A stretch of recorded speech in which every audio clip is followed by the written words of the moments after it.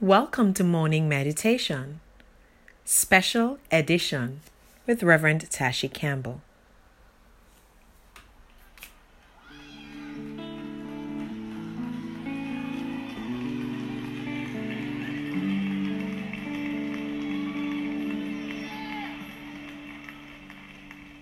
I don't want to sing the latest song. I don't want to percolate the crowd. I just want to make you smile. I don't care who thinks I'm right or wrong. I don't care who tries to calm me down. I just want to praise you now. You cover me in the midst of it all. You love me. You gave me another chance. You saw my needs when others saw my faults. You forgave. With just a little more than an hour left in the anniversary of my birth, I reflect on how good God has been in my life, especially this year. It was a peaceful yet exciting day, and while others took the time out to call or to text or to send me birthday cards, thank you so much, I was just in awe. God has poured out so many blessings on me since the beginning of this year that today was just engulfed in the celebration. My trust and my praise are His only. I join with the psalmist, Psalm 71, and I will read from verse 5. And the psalmist says, "For you have been my hope, sovereign Lord, my confidence since my youth. From birth I have relied on you. You brought me forth from my mother's womb. I will ever praise you. I have become a sign to many. You are my strong refuge.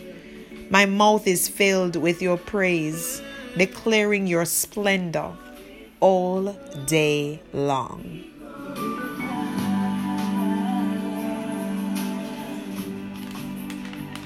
You get the glory, you get the praise, you take the honor. I just want to say, you get the glory, you get the glory, you get the praise, you get the praise. Take all of the honor. I just want to say, you get the glory. On this, the anniversary of my birth, I may not have all that I have been praying for, but my joy has been bursting at the seams, and I wonder, why is this so? I can tell you that. My God has given my life meaning and purpose. The manifestation of His presence in my life keeps me amazed every day. And like the songwriter, I've come back to say, thank you, Lord.